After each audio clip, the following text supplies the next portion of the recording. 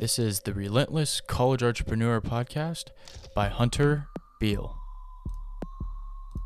How's it going? I am so happy to be back with another podcast episode. Today is an interview or just a talking with my favorite teacher, Krystal Geyer. Today we're going to be talking about leadership, and I'm going to be asking Krystal many questions that she's going to answer. Krystal has a lot of people that she knows. She has a huge network, and this is a great opportunity for you and I to grow as a leader and listen in on what she has to say. All right, so I'm now with Krystal. We're going to go over some of the questions. It's a little bit like an interview. And the first question, wait, before we even get started, Krystal, give a background on yourself. I would love to. Thanks so much, Hunter, for having me on. This is my podcast debut, so I hope I don't mess it up. My name is Krystal Geyer. I'm the Assistant Director of the Entrepreneurship Center at Ball State. I have been teaching entrepreneurship for the better part of 10 years. I had a really windy path to get here. I never imagined that I would be teaching business, but now that I'm here, I couldn't imagine doing anything else. Sweet. Thanks for the little background. So we're going to start right off into the first question. What are some common characteristics and skills you see in leaders? That's a great question. Some of the characteristics, so I don't think that somebody is just born a leader. I think that you can become a leader. I think that by educating yourself and constantly be working on your weaknesses, you can get to be a leader. So I don't want to think about it as a characteristic or a trait or something that you're born with. But I do think that most leaders have an underlying desire to succeed. They are not satisfied with the status quo. They recognize that things can always be improved. In terms of skills, I think it's just hustle. They're willing to fall down and get back up. They're willing to make mistakes. They look at them as learning opportunities instead of, oh my gosh, I'll never amount to anything. And really there is some element of charisma, making sure that people are interested in what you have to say, that they're willing to follow you, and that you're kind of setting a good example for everyone else. None of the less amazing answer, as always. The next question, what is the most dangerously good traits you see in successful leaders? Overdoing it. Overdoing it. 100%. I think leaders a lot of times think that they have to take it all on themselves. They have to do everything themselves. They can't reach out for help. They can't seem like they have any kind of weaknesses, or that they can't handle what life is throwing at them. And so I think a lot of leaders I see just take on too many things. And you can either be really, really good at one thing, or you can be a little bit good at 10 things.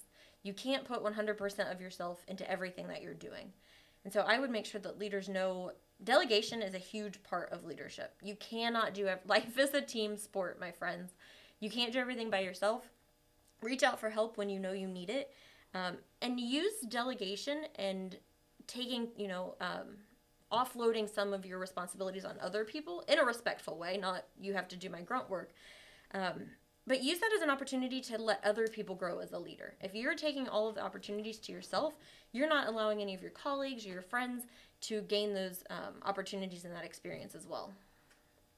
Love that. And I've had that problem. Krystal's helped me with that. I've had to delegate some things. I try to do everything myself and make everything perfect, but delegating, definitely agree with that. Next question, as being a teacher, how do you keep people motivated? This is impossible. This is something that I have really struggled with the entire time that I've been in higher education. If you've ever seen Dead Poets Society, I want to be the Robin Williams of entrepreneurship. I want people to fall in love with it the way that I have, and I want everyone to be into it. And so for a long time, that was kind of my goal. And I really got down if I noticed somebody wasn't paying attention or somebody wasn't thriving or they weren't trying hard enough. But at the end of the day, I had to really come to reconcile with, that's not on me. My job as an educator is to give everyone the tools and the keys that they need to be successful, but what they do with that is entirely up to them.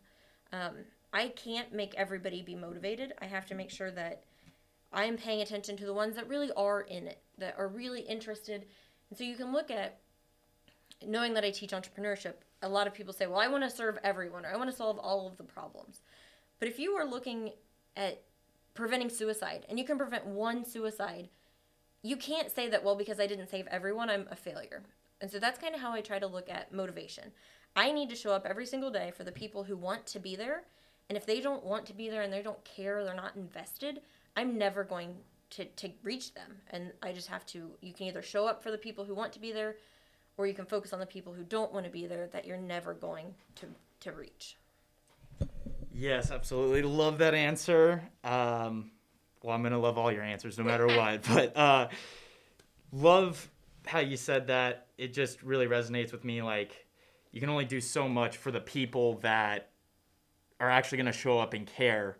They're going to be the ones that succeed more than the people that you're trying to motivate that don't really even care in the first place. So definitely agree with that. Next question. How do you continue to grow and develop as a leader yourself? This is actually something that I've been struggling with lately. It's really easy, and you can look at this no matter where you are in life. It's really easy to get into our comfort zones, to have been in a job for a long time, to know that you're good at it, or to just fall into the same routine. And that really leads to complacency. And so, when I'm asked to speak on leadership, it makes me think, well, maybe I have everything figured out. Obviously, that's not the truth. And so to continuously develop, it's really about being open to getting feedback, to recognizing the areas that maybe you're a little bit weak on, the ways that you can improve. But beyond that, it's also being in tune with just the trends and who are the people that you're serving. My students from year to year are constantly evolving, and I need to come up with new ways to reach them. The way that worked when I started teaching no longer is effective. My examples fall short. My students are motivated in different ways. And so it's being aware of your surroundings, being aware of your inherent characteristics or the things that you know that you could use to improve. It's also looking at others. There are constantly going to be new people in the spotlight.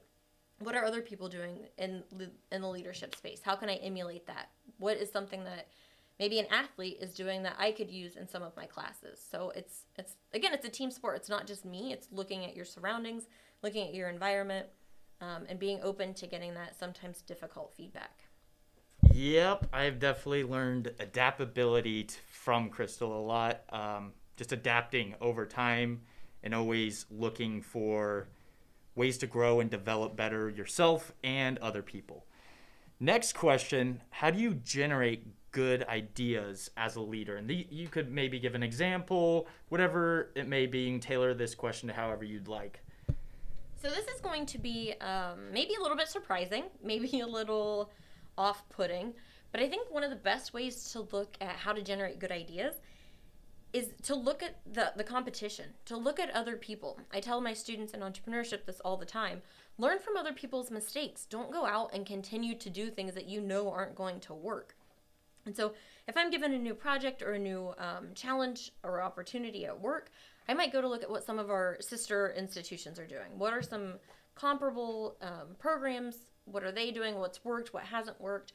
As Hunter mentioned, I have a wonderful network. I will reach out to them and I'll say, have you ever come up with this? Have you ever faced this challenge?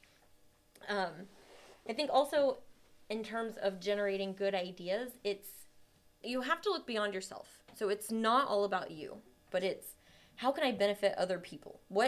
And this is a bonus entrepreneurship tip. It is never about you. It's never about what you think. If I think I have a good idea, that doesn't mean anything. That doesn't mean my constituents or my boss or my students are going to think that that's a good idea. And so really it all goes back to customer validation, bouncing off ideas, testing things, trying small experiments instead of saying, okay, I know the single one way to solve this problem, so I'm going to throw in all of my time and resources into this one solution without ever going and talking to the people that this might affect. And so if you are chasing entrepreneurship, you might have an idea, and a lot of people think that that's how entrepreneurship starts, is you just have this spark of a wonderful idea. But really, it's about going out and finding out what are your customers' challenges, what are their pain points, and kind of reverse engineering and generating your ideas based on that. Not based on what you think, but what your customers are telling you they need. Always a good answer. We'll move on to the next question. What are the most important decisions you can make as a leader? I think by definition, being a leader means that you have followers. And so I think the most important decisions that you can ever make are, how will this affect other people? It's not about how will this make me look good or how will this make me advance or will this get me a raise, but it's will this help other people? Will this provide opportunities? Does this solve a need in the market? Does this address the challenge or opportunity that I'm facing? And I think really we've all come across difficult situations and we've all gotten into ruts. And if you're only relying on how you feel to get out of those ruts, you're not going to be as successful as if you have somebody else, some underlying purpose or group of people that you're working to serve. That's going to be much more motivating than saying, okay, I know I need to get to this next step. Instead, look at it as these people need me to solve this problem, or these people need me to address this issue. And by being people focused instead of me focused, you're more likely to stay motivated, you're more likely to achieve success, you're more likely to practice grit and perseverance. So I think always keeping in mind the other people, someone else other than you. One of the biggest reasons why I started this podcast, to help others and learn myself and help others learn through my path and journey and their path and journey. We'll move on to the last and final question. What are a couple books or podcasts that you could recommend about leadership, or maybe just even a book that you think is really good for people to read? Great question. I love books. I was an English major, so I have a little bit of a problem with books. In terms of leadership, I think the best thing you can do for yourself is to go out immediately and read Tribe of Mentors by Tim Ferriss. He's also the author of The 4-Day Workweek. He's reached out to hundreds of people and asked them for their best advice. How do you stay motivated? How do you unwind? How do you balance work-life balance?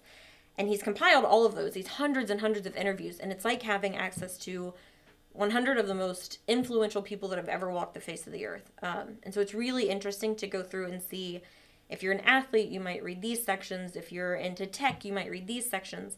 Or you might read all of them like I did and start to look for different threads. A lot of people talk about meditation. A lot of people talk about the importance of unplugging and looking to see, if it worked for those people, it may or may not work for you. But it's certainly worth a try. The book that I finished this past weekend, actually, I'm almost embarrassed that I've been teaching grit for 2 years, and I just recently read the actual book, Grit. 110% recommend that. All about what are the innate characteristics that you have that make you willing to get back up when things get really difficult.